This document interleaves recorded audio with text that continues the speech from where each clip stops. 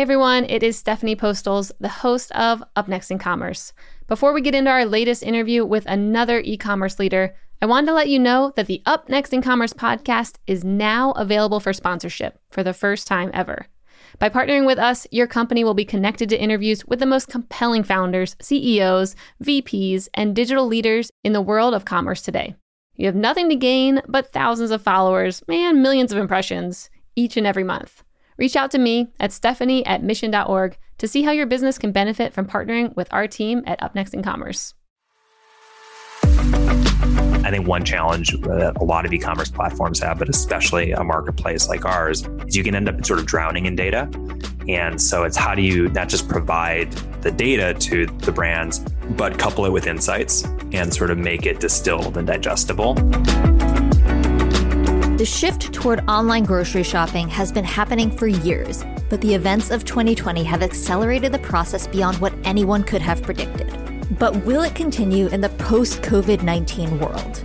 Nick Green believes so. Nick is the co-founder and CEO of Thrive Market, an online health food market that has been at the forefront of the online grocery trend from the beginning.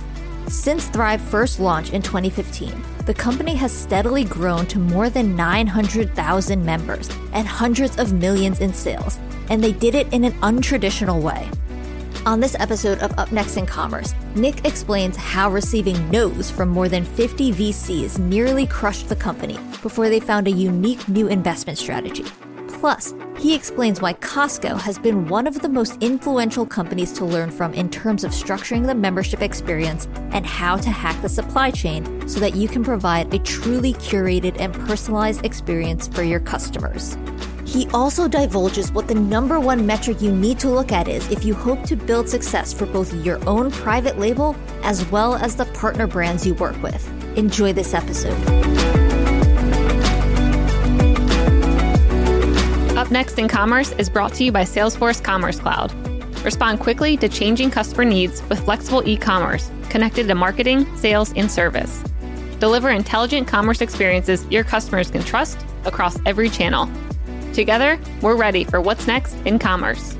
Learn more at salesforce.com/commerce.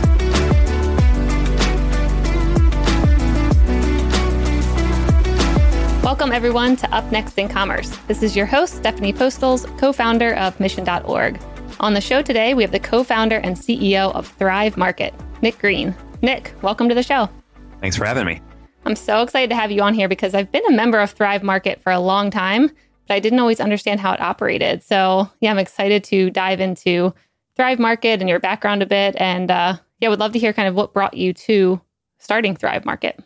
Well, first, I'm excited to be talking to you today as a Thrive Market member and customer, and as someone who I think exemplifies our typical members with a growing family, an entrepreneur, and with a lot going on, and wanting to be healthy for you and your family. So that is our mission. It's to help. It's to help people get healthy, stay healthy, and to make that lifestyle accessible to anybody.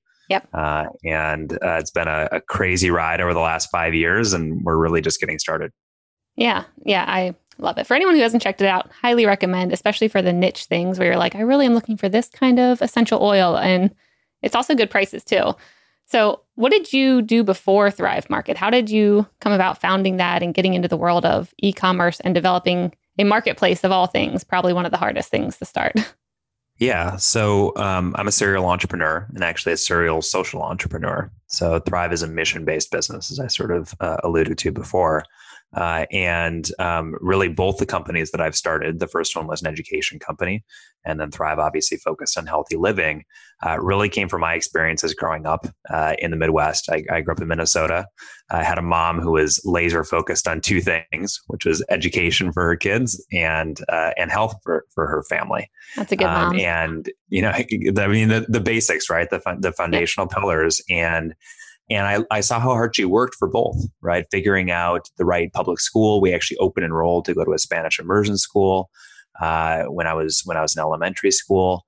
So really making deliberate decisions there when, we wouldn't have been able to afford to go to a private school.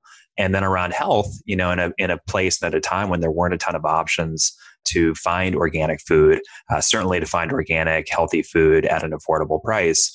My mom did all of that legwork, all of that research. And mind you, this is back in the 90s, kind of pre-internet. Yeah, that's hard. Or pre-widespread internet. It was tough. Like, she was reading books and doing her own research. So, I didn't think about this at the time when I started my first company, IV Insiders, but it was really like her focus on education that caused me to see the opportunity to basically help other kids like me who, had gone to public school, weren't from, the East or West Coast, and didn't necessarily see, the college admissions process back when they were in 9th and 10th grade. I took the SAT for the first time, or I saw the SAT for the first time when I took it, and got to Harvard as an undergrad and found out there were, lots of my peers who'd basically been prepping for not only the SAT, but college admissions in general since they were early in high school. So my first business was called IV Insiders. And we were hiring Ivy League undergrads to go back to their hometowns all over the country to help other kids get ready for college, get inspired around college, and then help with those all important standardized tests. And so that business grew very fast. It was a summer business where we'd send these undergrads home during the summer, and we had ultimately about 900 of them, so 900 branches around the country. Wow. And that would seed an online business during the school year, where these folks would continue to tutor and work with their students. So I started that as an undergrad. I was 18 years old, ran it for 7 years, so 3 years after school. I describe it, I basically didn't leave a 7-block radius of Harvard Square for 7 years. Oh my gosh. And the logistics behind that sounds insane. It was insane. It was insane, but it was my first foray into mission-driven entrepreneurship, where I related personally to that problem so acutely, and the impact that we were able to have on students, to just give them, to motivate them, to inspire them, and then of course to give them tools and strategies to, get over the hump. If you're, again, a kid who grew up on the East or West Coast in a major metro area, going to a good private school with parents who'd all gone to college too, you probably, this stuff is kind of taken for granted. But I think for a lot of people all over the country, understanding how the game works for college admissions is a total mystery. Yep. And so that business was really fun. It was really powerful and inspiring for me to realize how personally meaningful it was. It set pretty early for me the template of entrepreneurship, not just as a way to build a business or make money or something like that, but also to do something I cared about. Yep. And then, the only thing more fundamental in education really is health. And like I said, that went back to me went back for me to my childhood as well. So I sold IV Insiders in 2011, came out to LA to work on an earnout. I spent 1.5 years doing that and had a great experience at the acquiring company, Revolution Prep. I got to see an education business that was at greater scale, but also very entrepreneurial and also, interestingly, mission-driven themselves. So that was really cool.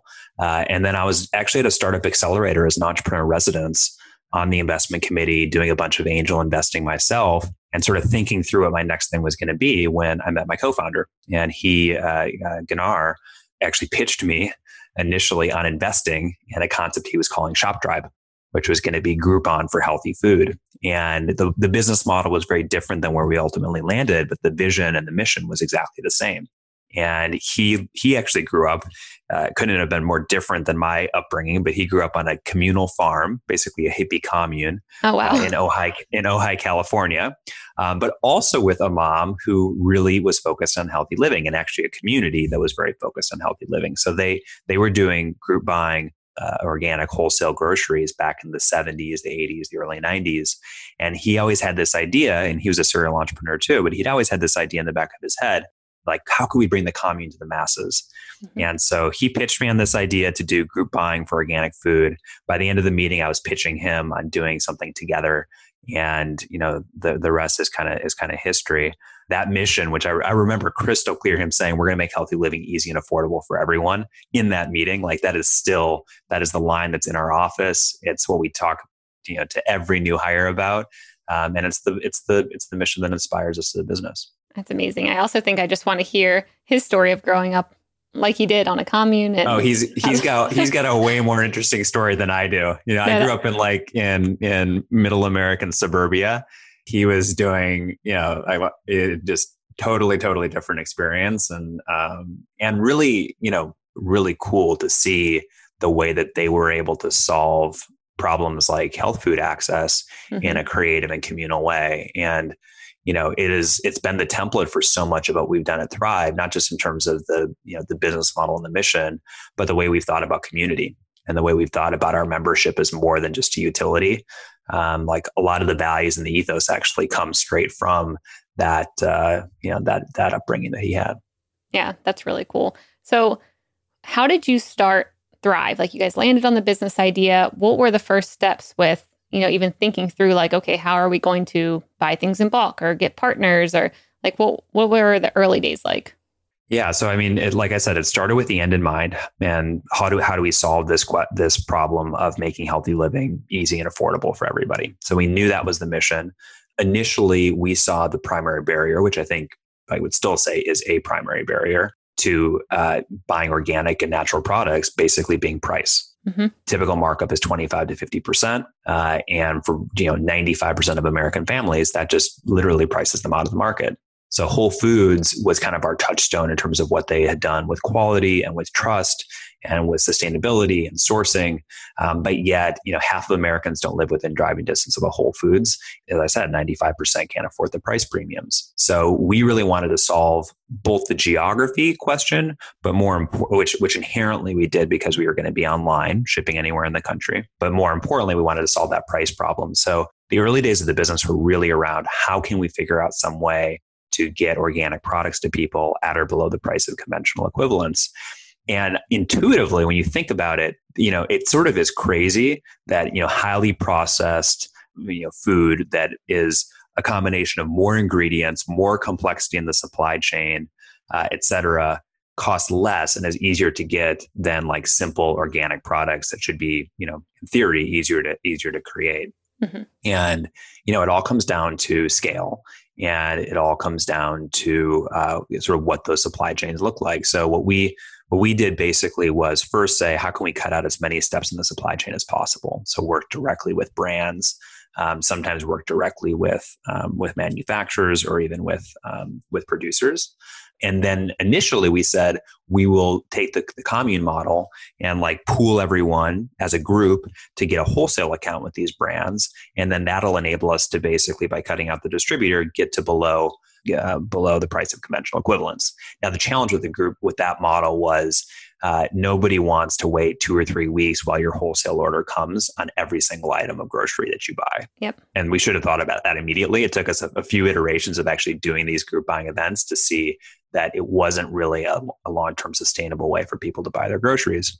So we were basically kind of back at the drawing board a few months into the business and looking at other models and started looking at Costco. And Costco is the wholesale buying club. They also cut out steps in their supply chain, go direct as much as possible. But then the key thing is they make their money from membership, which allows them to also pass along really significant savings to members on the product sales.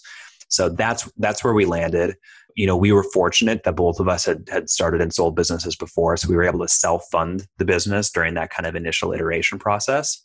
The interesting thing is we landed on that business model, like knew it could work. We, of course, had utter conviction in our thesis around like people in middle America, middle class people, working class people wanting to get healthy.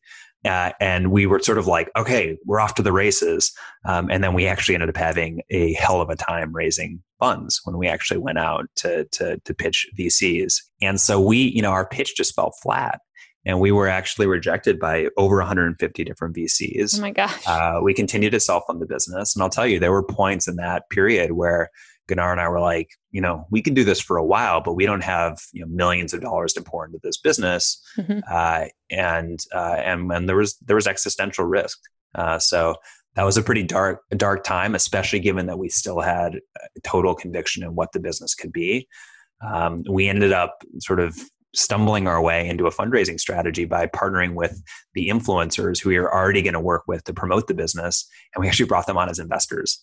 And, in $25,000 to $50,000 chunks, we brought in this coalition of the willing, people that were thought leaders in health and wellness, who understood the mission, who saw the opportunity and bet on us. In many cases, who had never made an investment in a private company before, bet on us pre-launch. And, we raised about $8.5 million that way and, got off to the races. How did I was very interested when I saw some of your celebrity investors, and you can tell me if any of these names are wrong. I saw Demi Moore, John Legend, Tony Robbins. How did you get in front of these people to make them even consider investing? Yeah, that's a great question. I wish I could say, I just pulled them up on speed dial, got a little DM or take some sort of credit for some master strategy. Honestly, it was a snowball effect. And we started out with influencers who were people, most people haven't ever heard of, but have major audiences online and major credibility and authenticity because of their thought leadership. And so these were, on channels like Instagram and YouTube, bloggers who were connected to other influencers, who were in turn connected to other influencers, and it sort of spiraled up and out till all of a sudden we were actually talking to celebrities. So it was it was really amazing again to see the power of the mission, where once we got in front of people that understood what we were trying to do, who cared about it as more than just an investment that was going to drive financial return, and who were committed to the mission themselves, it was just a night and day difference, right? There wasn't the skepticism we saw with the VCs. Instead, it was, how can I get involved? How can I help? Who else can I tell about this?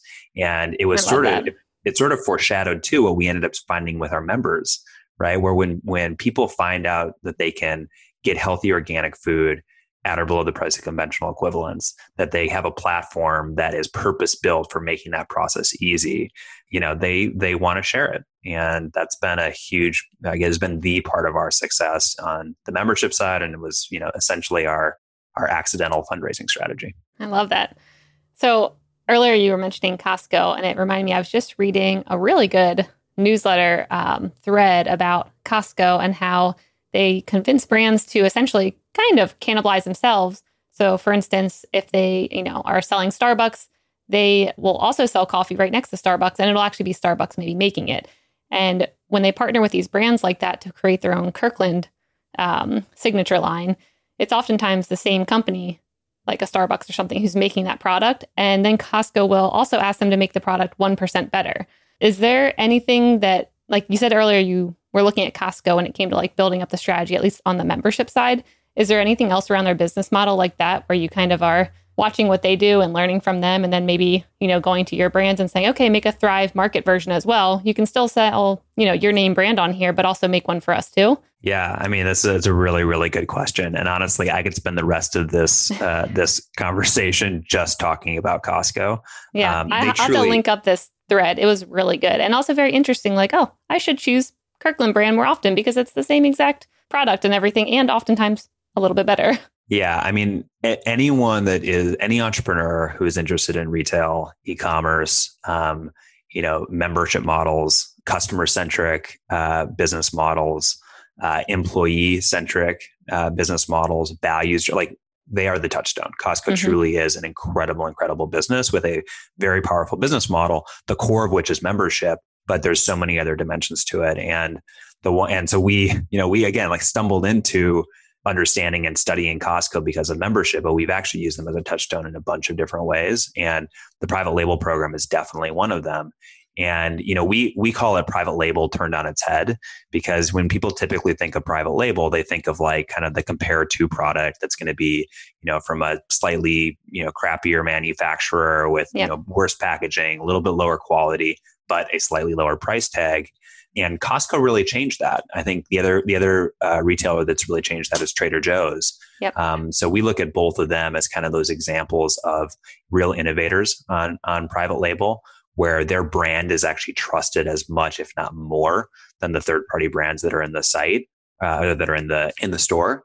And to your point, they oftentimes actually work with their third-party brands as the partners to develop these products, to up-level quality, to do customize case packs and sizing and packaging for their stores.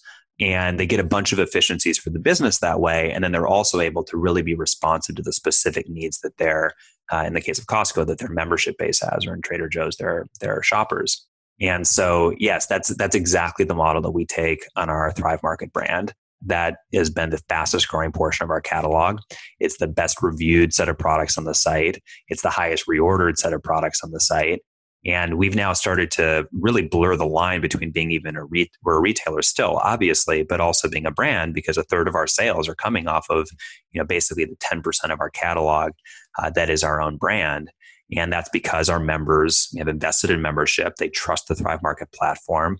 We do, just act right and pursue our values and raise quality standards so that trust continues to build. And then to your point earlier, we work with the third-party brands in many cases, or whatever co-packer or co-manufacturer we're working with, to be really, really responsive to what do our members need in this product, and how do we go above and beyond what their expectations would ever be.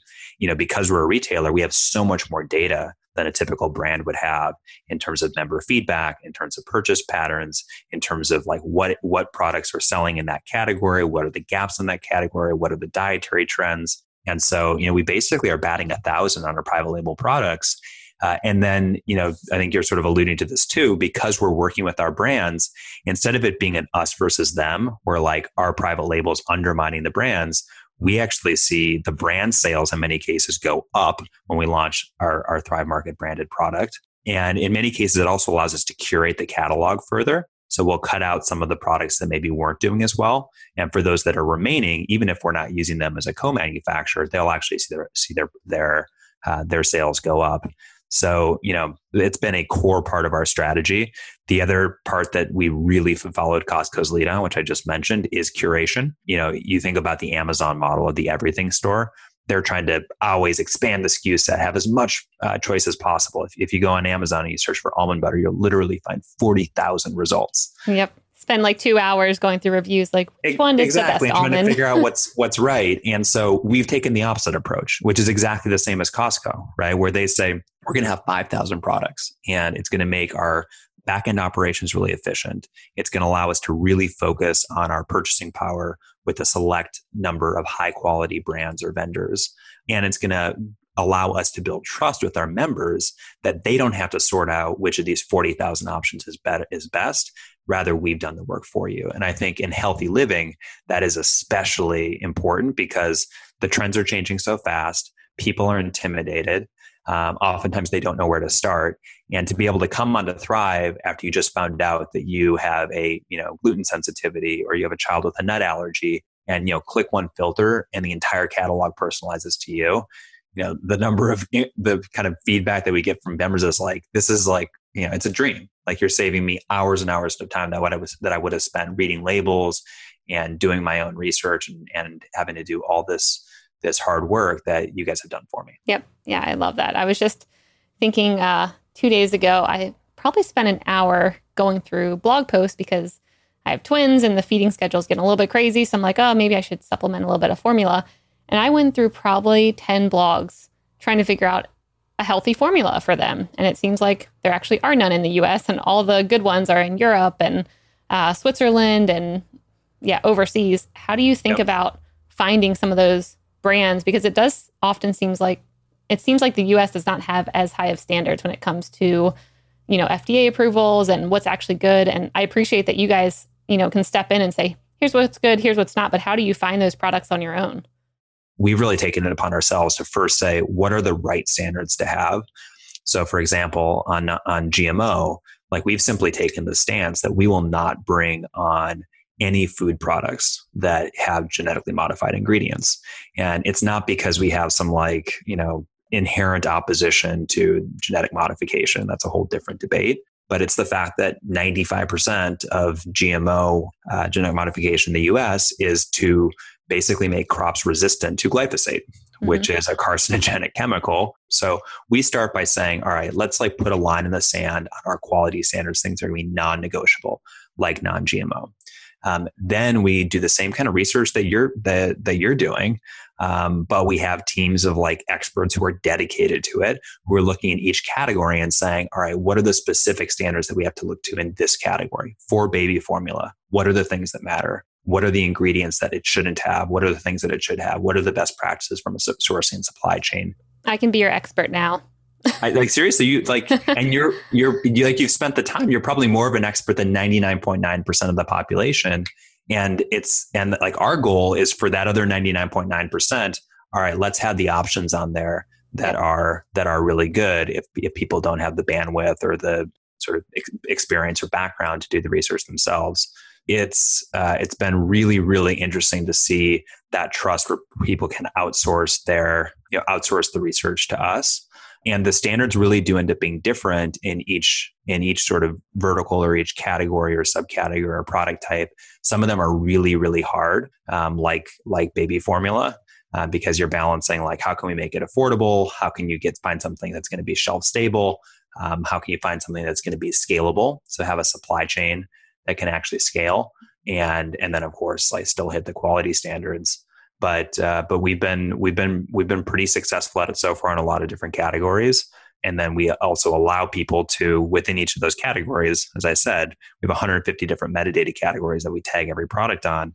They can actually search by the things that matter most to them. So if they have a specific allergy, or they're specifically focused on fair trade, or they're specifically want to support women-owned businesses, or whatever it might be, you literally click a filter, and then basically empowers the user or the member to shop by their values. Yeah, that's great. I think the idea of curation is only going to get more important as more products come online, more D2C companies are launching. Like, you need that trusted source to be able to say, we've already looked into it for you, and you don't need to spend 5 hours on a blog looking into that. So that's amazing.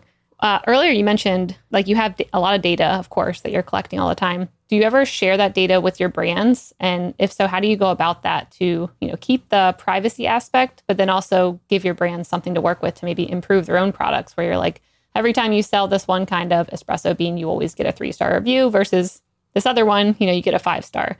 Maybe you should look into that. Yeah, that's a really, really great question. And it's one that we're super, super focused on. I mean, our approach is be totally transparent with the brands on all of their data, and then find ways to anonymize data to give them insights, more broadly on what's happening across the platform. I think one challenge that a lot of e-commerce platforms have, but especially a marketplace like ours, is you can end up sort of drowning in data. Mm-hmm. And so it's, how do you not just provide the data to the brands, but couple it with insights and sort of make it distilled and digestible. So, one of the areas that we really focus is marketing, and the kind of marketing dollars that brands put into promoting their products on site. If you think about that in a brick and mortar environment, it's sort of a black box. Like, you don't know whether that promo actually worked. You can do different lift tests, and sometimes there's going to be some feedback provided, but it's much more art than science. And I think, that like kind of opacity makes it really hard to lean into the spend. We have a lot of brands that over allocate marketing dollars towards Thrive because they can see exactly what that impact is. And we have the ability to, track that digitally. And then we share with like pretty high degree of specificity and, controlling for incrementality, what's actually happening, so that they can know their ROI, sort of down to the dollar. Wow. And that kind of visibility is really powerful. Now, what you were asking about in terms of insights on, what products are working, like, we're doing that all the time. And that's, our category managers, because they don't have, 60,000 non-perishable SKUs, having an order of magnitude fewer SKUs, an order of magnitude fewer brands that we have to serve, means we can spend more attention with them, which again means we can not only provide the data, but we can help them interpret that data, analyze that data, and then draw real insights from it. And I think that's part of the reason that the brands work with us. Like, when I look at why we've become the go-to launch platform for the most innovative new brands, why the leaders in the natural, products industry are launching new products on Thrive first and giving us exclusives. Part of it is they align with the mission. They like what we're doing. They know that we have almost 1 million members who are all, really passionate about the lifestyle. But I think part of it is that we can do things on our platform that you just can't do in a brick and mortar environment. And, some of that comes down to storytelling and just the way we position and present the brand. But a lot of it, back to your point, comes down to being able to provide them data and insights and real transparency and visibility, where they feel like they can control their destiny. Yeah, that's great. So for the marketing campaigns, I didn't even think about you guys setting up your own, marketing channel. What kind of metrics and insights are you giving these brands that they aren't getting elsewhere? And maybe what should they be looking to get from, other platforms? I mean, I'm sure they can't go and demand, like, I want to see this metric because Thrive Market gives it to us. But like, what are you showing that they normally can't get elsewhere that's giving them that peace of mind and transparency? Yeah, I mean, the biggest thing is incrementality, right? Like in any given time, there's going to be so many different factors that can affect what's happening with the sales of a brand or a product. And those factors can be things like seasonality. They can be things like growth in our membership base. They can be things like COVID-19. And so when you have all these different layers of kind of volatility in a brand's sales on site, it's hard to know whether that promotion that you did actually had an impact. And this is the same issue that they have if they're selling in Whole Foods or any other retailer. It's like, I can run a promo, I can look at the lift pre and post promo in the overall brand sales, but there's all these other factors that happen. How do I actually adjust for those? And so incrementality, as when we think about acquisition marketing for new members, incrementality is everything, right? And when these brands are spending incremental dollars, they want to think about incrementality too. So that's the number one metric. And the way that we're able to do it is by having good attribution. So when we send out an email, we can see every person that clicked on that email. We can know whether that click then drove to the purchase. And we can say definitively, right? Not just that this person purchased after the promo was sent, but that this person purchased after clicking on that exact promo. So that's one example. And then what we're able to do is then tease out and actually tell them, like, this is your return on ad spend in a way that is actually credible versus, attributing everything that happened during that period to the promo. Got it. And how do you control for more like environmental factors or larger things like you mentioned, COVID? How would you control for that when it comes to showing incrementality? I mean, part of it is you can, if you're looking at the overall sales lift, you can adjust, you can look at, sales lift above and beyond what was happening in the category. Mm-hmm. And that's, one easy way to do it. But more than that for us, we actually look at the power of, an actual, like the email that drove the promotion or click-throughs on the banner or the ads themselves. Like if a person walks into a grocery store and sees an end cap, you don't have any way to know whether they actually saw that end cap and it influenced their purchase. If someone comes and clicks on a banner on our site or clicks through on an email that we sent on a promotion, like we have that tracked. They've got a pixel, and we will know and be able to attribute that. And look, you can say maybe that still isn't incremental. They would have purchased anyway, but it gets you a lot closer to true incrementality. Yep. So that allows you to not have to focus on just like adjusting out all those other factors, which the truth is we can't know for certain, right? Like we have an idea of what kind of lift we've seen from COVID-19, but even to like think about that one, there's so many other factors at play. There's all the things we're doing internally to drive the business up. There's, seasonal fluctuations that happen. We have to, like, some of it ends up being a judgment call, but the more we can provide the specific data and sort of it's almost like a worst case analysis. Like we know these people that actually clicked are incremental. And if the ROI can back out on that basis alone, then everything else is gravy. And it gives them a level of certainty to lean into the spend. And it gives us the power to really speak with conviction to say, hey, these promotions really work for you. And we don't have to feel like we're just selling them on something. We can feel like, hey, we're partnering with you to drive massive value for your business in a way that no other retail platform really can. Got it. Yeah, very cool. So when it comes to building out your website, I'm sure you guys have had a ton of iterations over the past couple of years. What have you seen works because you're a membership site, when you're scrolling through, like you can still see things, which is nice. So it's not like a complete, behind the curtain is the only way that you can see what we actually have. But then after maybe right now, at least you click on it and then it'll say, okay, maybe you should think about a membership. And like, how did you think about building your website to get people to sign up for a membership, but also giving them enough products and things to see behind the scenes so they know it's actually worth it? Yeah, it's a really good question. And it's a balancing act. And to your point, it's been super iterative. We've tested all different variations of that initial first user onboarding experience. And we've done everything from an open site to a hard reg wall to where we're at right now. We actually have an onboarding, we call our guided shopping quiz.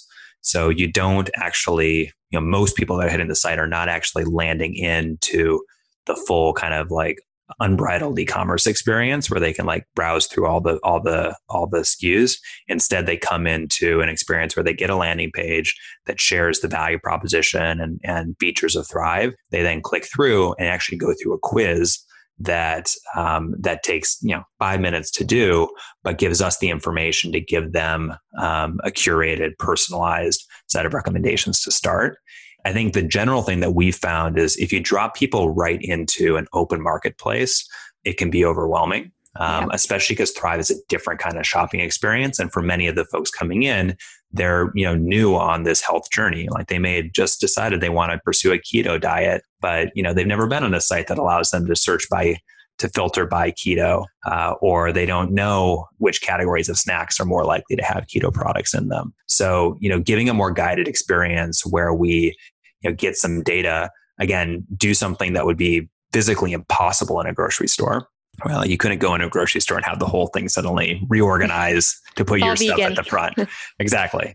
But that's effectively what we're able to do. And it's a 5-minute quiz, drives into a full data science model, and uses millions of data points on purchase behavior in the past from people that had similar answers on the quiz to give basically help you build your box yourself. So from a kind of e-commerce's best practice standpoint, we've historically found that more open is good if people have high intent and they know exactly what they're purchasing.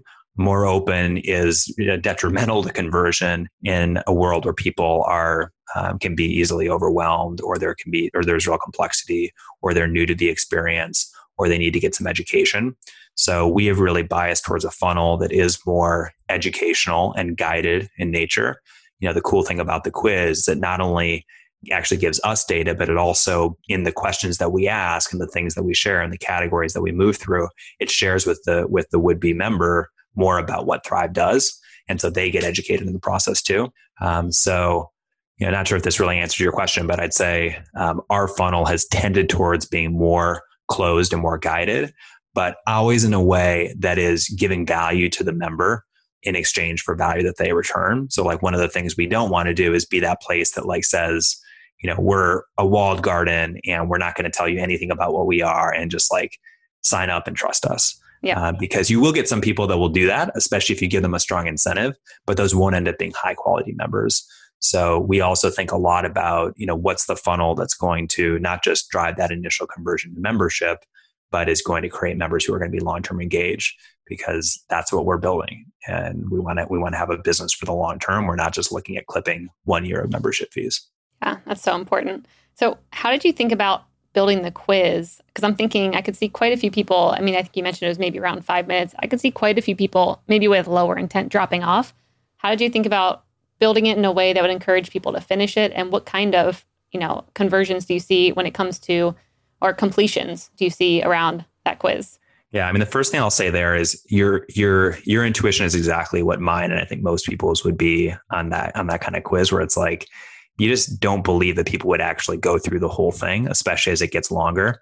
I remember I read a case study at one point on, I think it was Match.com or one of these dating sites, that has an onboarding survey or questionnaire that it's like 80 questions or something, right, to find your perfect soulmate. Like, I give up. I'm single forever. Yeah, but and you would think that that's the way it is, but actually like 97% of people finish it. Wow. And, I think part of it is people have to have an incentive. Like if there has to be a pot of gold at the end of the rainbow kind of thing. And so, obviously someone who's looking for the love of their life has a very strong incentive. Someone that comes to Thrive sees a lot of things they like on the landing page, really wants to get healthy, has a real incentive to finish it. We see about 85% completion once someone starts the quiz. And it's 18 questions. So it's not a super short quiz. Like it goes by pretty quickly, but it's a lot of clicking, some real thinking, like a little bit of cognitive load. And to be honest, we were totally surprised. Like we thought the drop off would be significantly higher. And what we found is it actually, to my point earlier, it builds more trust and credibility. There's sort of a little bit of a sunk cost phenomena where they've invested now in getting through. And so then they are really determined to actually get some value, see their results, et cetera. But there's also this factor of they're getting educated about the platform as they move through. The questions that we ask implicitly tell them something about Thrive. When we're asking, like, what are the causes that you care about? What are the values you want to live? What are the diets that you want to search by? Like, as they go through those answers, they can see, wow, Thrive allows me to shop by diet. Wow, Thrive empowers me to shop my values. Wow, Thrive has beauty products too. So we find it to be like killing a lot of, it's a wrong analogy, but kills a lot of birds with a single stone. And we found that our intuition on many dimensions of the quiz was totally wrong. So it really has been just an iterative process of trying different things, prompting the membership at different points in the quiz, prompting the registration at different points in the quiz, and just like kind of standard sort of growth hacking 101 to iterate our way to something that converts. But then always, like for us, one of the big things we talk a lot about internally is always having our human hat on. Mm-hmm. So if you're testing and iterating, it's very easy to like look at the numbers, sort of not be thinking about the fact that human beings are going through the experience. And we find that the greatest antidote to doing something that will be short-term conversion driving, but long-term detrimental to the business, is to put ourselves in the seat of the member and say, okay, is this actually a good experience? Will this feel good? Would I feel good if I were going through this experience? Because it is easy to test your way into something that will somehow squeeze more conversion out of the funnel, but you're squeezing out the wrong people. You're squeezing in maybe the wrong people too, and you're leaving a bad taste in a new user's mouth that affects their long-term interaction with the brand.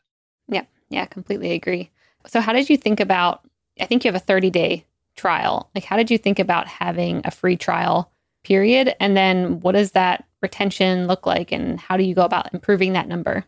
Yeah, so it's interesting that you mentioned the 30-day trial. For the first 5 years of the business, we did have a 30-day trial, and 100% of people came through the 30-day trial. Yep. Over the last 9 months. And this kind of coupled with moving towards this quiz, this like guided shopping model, we actually ended up testing into removing the trial, having people sign up directly for membership. And we found that once they had like gotten to see more of the catalog, see the values of Thrive, and go through that quiz, there was actually a willingness to sign up directly for membership.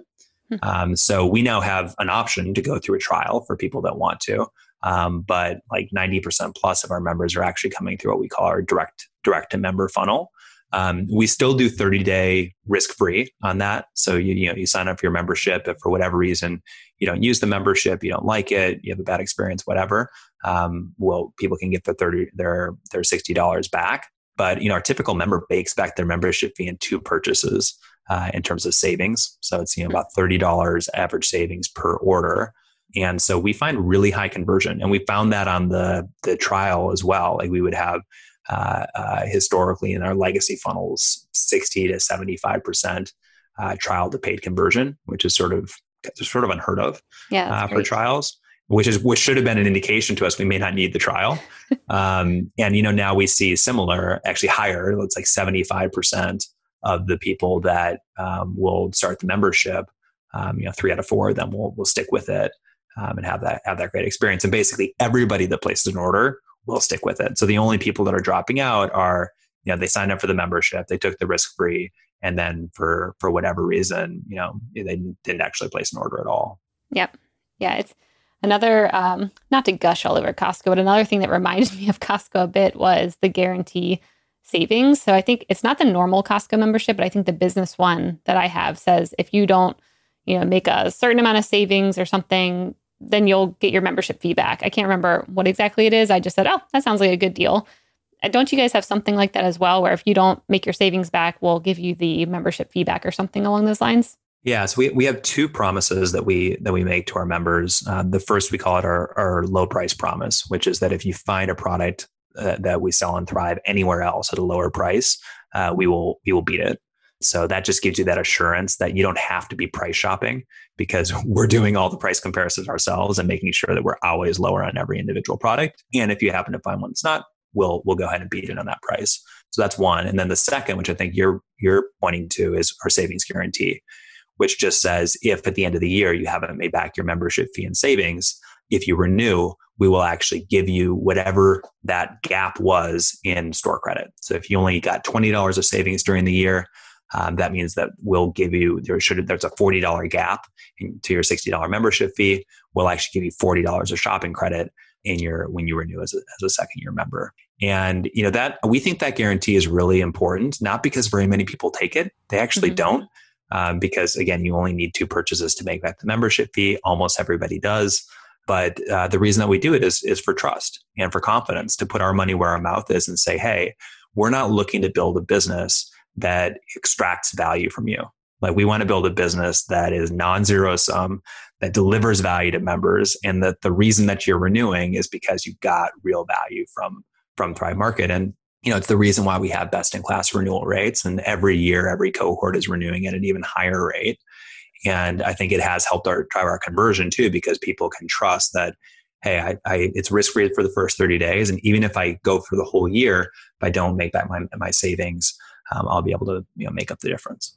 Yep. Yeah, there's so many ways that make it easy to want to stay with you guys. So that's great. So with everything that's happening with COVID-19 going on and a lot of changes in the world of e-commerce, where do you see online grocery going in the future? That is a big question. And obviously it is the question that we're thinking about so much right now. I think the first thing that's really important to understand about what's happening with COVID, and I would say specifically as it relates to online grocery, is that COVID has not created a departure from the trend. It's really just accelerated a trend that was already happening. If you look at the actual compounding growth rates of shifting to online grocery, it's like insane, right? It's double-digit growth every single year, but it's early on in that growth period compounding. What's basically happened with COVID is you've packed 5 years into 4 or 5 months. And you've gone from 10% of people purchasing groceries online to 40% of people doing some of their grocery shopping online, and many doing all of it. So I think the billion-dollar question, as it were, is how much of that will remain and how much will go back. And I think that if we had 2 weeks of lockdowns, I think a lot of people might have done an order online and then they're going to go back. But when you have several months, you now have a window, I think, for people to bake a new habit. And the reality is that online experience, if it's good, people will have no reason to go back. One of the challenges is these retailers are dealing with out of stock. So how do you do substitutes? I think there will be some fallout just because that first experience may not be ideal. But if you look at our categories, we focus on non-perishable products, which are easy to ship. We, have a less than 0.1% error rate on the picks that come through. So you're always going to get exactly what you want. We now have a huge frozen selection of meat and seafood. We have a wine selection. We now have frozen meals, all these categories that you can get that aren't the complicated, fresh products that, might not be ripe or whatever like that. Mm-hmm. People have a great experience. And when they have a great experience, they feel good about what they've done because they're shipping with carbon neutral shipping and everything comes in one box. So you're not piling up a bunch of plastic to throw out like you do with an Amazon order. Then you retain those people. And so what we found with our cohorts during COVID is that they're actually engaging at a higher level. They're retaining at a higher level. And we expect them to basically behave at or above what previous cohorts have. And then we've also been seeing that our existing members that were using Thrive as one of 4 or 5 solutions to buy all their groceries now are using Thrive as one of 1 or 2, which is driving up engagement there. And I think that those patterns, given how long the kind of quarantine period has been or the stay-at-home period has been, are going to be long-standing. I also think that the shift of grocery online is only one of the trends. Everyone's focused right now on all the things that are moving online, all the things that are moving remote. Work is moving from the office to remote. Grocery shopping and other shopping is moving from brick and mortar to remote. But I think there's another trend which is really relevant to us that's actually maybe even more profound. And that is what I would describe as basically people becoming more conscious consumers. And I feel like the moment that COVID hit, everybody at some level became a conscious consumer. Everybody's focused on their safety. Everybody's focused on staying healthy. And everyone's thinking about trust and where do their products come from? And is this product safe? And is this product going to keep me and my family healthy? And so that actually is the trend that makes me most excited because that's people wanting to get empowered about staying healthy, not just doing those purchases online, but buying more from retailers that they really trust, like Thrive Market.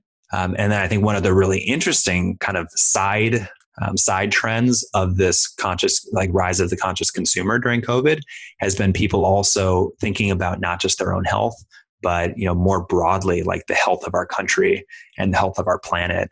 And like really seeing this incredible moment of like people sort of opening up their hearts and wanting to be part of the solution.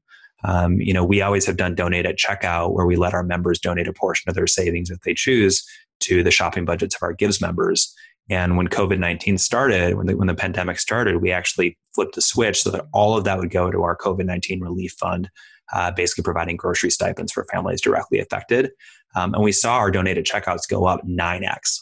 Wow. So just the generosity of our membership base. I mean, one that it's inspiring. It actually inspired me I decided to donate my entire salary for the remainder of the year I saw to the relief fund. But it's also just like so indicative of the way people, at this moment where I think people are at home, they're isolated, they in some ways feel helpless, they're looking at political polarization and all this stuff happening across the country. And they're saying like, what can I do to not only keep my family safe and healthy, but also like help make this situation better more broadly. And so, I'm really hopeful that that's something that will also continue.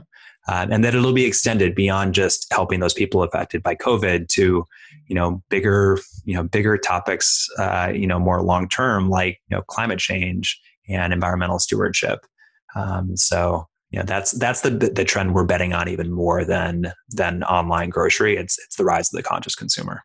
Yep. Yeah, I love that. Everyone just had time to sit back and, read on the internet and watch some Netflix series and things like that. And I think that it actually gave people a chance to dive into things that maybe they just didn't have a chance to do before all this, where they could actually, like I did, go into a thread about formula and watch a Netflix series all about water. And yeah, it's like getting educated and then also having that time to reflect, right? And say like, how do I want to show up in this? And how can I vote with my dollars? Yep. And I think it's really, to me, it's very heartening that when people have that moment, they come out saying, I want to make a difference. Mm-hmm. I want to be, on the side of change. Yeah, completely agree. And I wanted to ask how you set up your back-end infrastructure to keep your brands happy. Like, how did you make it easy for them to, like you to place orders from them or them to see sales, or like, how does it look behind the scenes? Because we focused a lot on the consumer piece, and that was the one part I was thinking of, like, what do your back-end systems look like for all your brands? The approach that we took, which I think was pretty differentiated with our membership base, was just to be hyper transparent around what was going on. What were the challenges we were having in our supply chain? Why was it taking longer to fulfill orders? And how were we scaling up our fulfillment capacity while still keeping our fulfillment workers safe and ensuring that, the products arrived to our members safely? And so that was a whole exercise for us in kind of community building, radical transparency. I got out there and did like an Instagram TV. I'm not even an Instagram user, but managed to get out there and like spend 15 minutes talking directly to our members about the different challenges that we were having and giving them a window in. And the same kind of communication was necessary basically with each of our stakeholders. So internally with our employees, it was this huge exercise in how do you, during a time when everyone is work from home and isolated and scared, like how do you keep people to keep people together? How do you create community? How do you be transparent with what you know and also what you don't know in terms of like where things are headed? And then with our brands, the exact same thing. We have good systems for brands to self-serve on kind of what's happening with their sales, with their performance of different SKUs. Mm-hmm. We also do a lot of just like custom reporting, like I said, with every promotion that goes out. But the biggest thing, the benefit that we have, the biggest strength we have there is not so much the like bells and whistles on the back end, reporting, as much as it is the fact that we have fewer brands, we can actually give them personal attention. And so our category managers were basically on the phone all day during COVID. And, even pre-COVID, they're on the phone all day talking to our brands, finding out how we can be helping them, giving them feedback and giving them insight. And so I think we have, because of the curated model, had the opportunity to, despite getting to some significant scale, maintain that closeness of interaction and that personalization. And just like we're doing for our members, doing it with the brands. And I'll tell you that was especially important during COVID, because you can have a great back end like reporting infrastructure and self-service platform, but when brands are trying to figure out what the heck is going on, that's not going to give you answers. They better be able to reach you. They better be able to reach you, and they better be able to have a conversation. And look, our brands had challenges too. Like they were struggling to scale their supply chains. We had major out of stock issues. We're still dealing with that, honestly. Like there's been an elevated sustained demand, and the ability to have a relationship with each brand where they're keeping us apprised and being transparent with what's going on for them, and we're doing the same to them. I mean, it like removes that friction and that barrier that I think can often happen when you've got brands and retailers that don't talk. Mm-hmm. Is there anything that you learned from all of this or maybe like best practices that you saw happen with one brand that you're sharing with another to prevent, out of stock issues or being able to help forecast demand better? Because I'm sure this won't be the first time this happens. What kind of best practices are you maybe sharing amongst your brands, if at all? That's a really good question. I think, every brand has a unique situation right now. Each category is unique. There are some categories that have been affected 5 or 10% in either direction. You've got others that have been affected 5,000%. Mm-hmm. So I don't know that there's like universals. Probably the only universal is that there is no universal, essentially, right? That like things are unpredictable, volatility can happen, and we have to build our business, and they have to build their businesses in a way to be resilient and ideally be anti-fragile. Is the term I like to use of like mm-hmm. Being able to actually lean into a really challenging moment and step up and be a better version of what you normally do. And so, for us as a business, that was on the mission dimension of like, hey, for us, being anti-fragile is we do a great job building a community. We do a great job with communication. We do a great job living by our values. Now we're going to do that, and we're just going to triple down on it to make sure that that is our source of strength during this trying time. For our brands, the challenge that they have is, they're dependent on their own supply chains. They have limited manufacturing capability.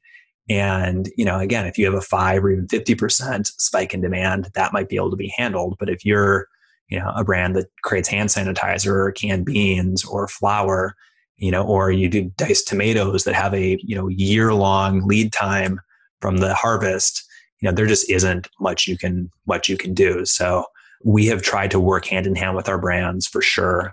We've tried to be patient with them for sure. And then it's been a good exercise for us to think about redundancy in our supply chain and making sure that we have partners that can scale and are going to be resilient, while still obviously hitting our quality standards. Yeah, that's a great answer. Well, I'm pretty sure I could talk to you all day long because I have 1,000 questions, but I also want to respect your time. So is there anything we missed before we jump into a quick lightning round? No, this is great. I feel like you asked a lot of good questions and gave me a chance to pontificate at length. So thank you. I love pontification. Okay, great. So the lightning round is brought to you by Salesforce Commerce Cloud. It's where I'm going to ask you one question and you have a minute or less to answer. Okay. Are you ready? I am ready. All right. I thought of a hard question for you. If you were to create a Netflix original, what would it be about? It would be about regenerative agriculture. Oh, tell me more. That is, to me, that is the future of food. And it is the way that food can be part of the solution on climate change. And just so that for your listenership to understand, organic farming creates less of a carbon footprint than traditional farming, but it's not necessarily actually regenerating and sequestering carbon and having a net negative impact. And for those people that don't know, basically carbon emissions is what creates global warming, or the primary thing that creates global warming. Regenerative agriculture is agricultural systems and models that actually sequester carbon, regenerate topsoil, and in doing so have a positive impact, or negative, depending on how you want to talk about it, impact on climate change. And I think we are past a point at this point where we just need to slow it down. We actually need to reverse it. And food, as you know, is a massive, massive culprit in our food system. And I think people don't realize how innovative, how scalable, and how impactful regenerative ag could be if we were willing to accelerate it. And there's so much cool stuff happening. I think if we could do a Netflix series that shows more and more conscious viewers in this case, but conscious consumers, what's possible, you'd have a groundswell of interest and support for regenerative ag. Oh, that's good. If anyone from Netflix is out there, hit up Nick. Sounds like a good series. Pitch. That's my pitch. There you go. What kind of music do you listen to get in the zone? Oh gosh, I'm actually a earplugs and noise canceling headphones kind of guy when I'm working. Okay. Utter silence. And I like to walk a lot. Like my form of meditation is going out for a walk. I know I sound like I'm like 80 years old, but hey, me too. It's like super, super therapeutic. And then I will listen to music, and it depends so much on my mood. It can be everything from house electronic, if I wanted to really let off steam and move fast, to classical, to sometimes I just go silent too. So I'm classic ADD, where if there's any distraction around, it's kryptonite to my work. So I've got a big thing of earplugs sitting right next to me right now, and I go through about 10 pairs of disposable earplugs every day. That's great. What health fact do you drop on people that surprises them? Ooh, you're at that's one I could have spent the whole hour talking about. I think there are this isn't an answer to the question, but there are so many health facts that surprise people, because so much of what we historically have thought of as healthy has been total misinformation. Mm-hmm. And I think more and more people now understand that fat's not bad. Fat doesn't make you fat. That's an obvious one. But I think the one that I'm actually most interested right now is the ways in which is the fact that what is healthy for humans is really also tends to be what's healthy for the planet, and vice versa. And I mentioned this earlier, but I think people are connecting that more and more, that if you look at products and food products, especially that are produced sustainably, those products will tend to be simple. They will tend to have low numbers of ingredients. They will tend not to have chemicals. And those same things tend to make them healthy for people. And, there's a lot of different debate in diets about what's the right macros? Should you be keto? Should you be vegan? But if you generally just stick with, if this product was produced in a way that was healthy for our planet, you will probably get to a place that is also healthy for you as a human. I like that motto. Makes it a lot easier. What tool or technology are you most excited about either trying out or that you're currently trying out right now? And it can be at Thrive or it can be personally. That's a good one. Tool or technology. Honestly, I'm a minimalist. So I'm actually always trying to reduce, clear out and take away technology. Mm-hmm. I don't use any social media. Mm-hmm. I had a brief flirtatious relationship with Twitter early in the pandemic, and got sucked in. Literally, I've never used, don't use Twitter, don't use Facebook, don't use Instagram. And I'm going to tag you, Nick. Oh, makes me so sad. I know, but the truth is I would be a total addict on all those platforms. I'm now convinced. Yep. So I actually, I try to reduce tools and technology to the maximum. I think if you're trying to do something, if you're what matters in your life and your ability to achieve those things will basically be a function of how much of the things that don't matter you can eliminate. I like that. That's a great answer. All right. The last hard one. What one thing will have the biggest impact on e-commerce in the next year? I mean, I think it's sort of obvious. It's what's happening with the pandemic and COVID. And as I said, I think there's it's the thing that people miss is that this is not a departure. It's not some orthogonal trend. It really is the acceleration of all these mega secular trends that were already happening. I think what's fascinating about it is you are concentrating already rapid trends like the shift of grocery online or the shift to conscious consumer attitudes. And you're concentrating years of evolution into a few months. And I think the ramifications of that, what the new normal looks like, what the different vectors are beyond just online grocery and conscious consumers, I think it's going to way outlast the virus itself. And in particular with e-commerce, we're getting to see the future now. We are going to see 2030 in 2021. That's great. That's a good quote too. Well, Nick, thank you so much for joining the show. It's been such a fun conversation. So many good insights. Where can people find out more? Not about you, apparently, on social media. Where can people find out more about Thrive Market? Yeah, you can't find more about me anywhere, but Thrive Market is thrivemarket.com. Again, first month is risk-free if you want to sign up for a membership. If you're in financial straits or you're a teacher, a veteran, a student, low-income family, you can actually get a free membership. Just apply through our Gives program. If you have anyone else that's affected by COVID directly, they can also get a free membership and a grocery stipend.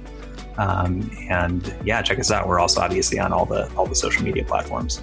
Cool. Thanks so much, Nick. Yeah, thanks for coming on. Thanks, Stephanie. Really enjoyed it.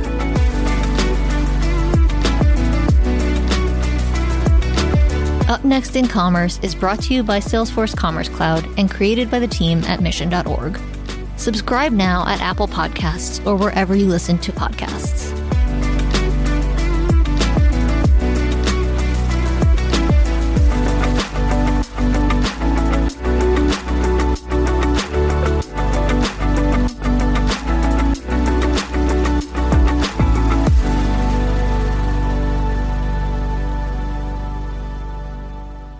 Thank you for checking out another epic hour of business insights and inspiration on the Up Next in Commerce podcast. If you like what you've heard and you're interested in partnering with us to bring your brand to a growing audience of e-commerce experts, reach out to me at Stephanie@Mission.org to get the conversation started.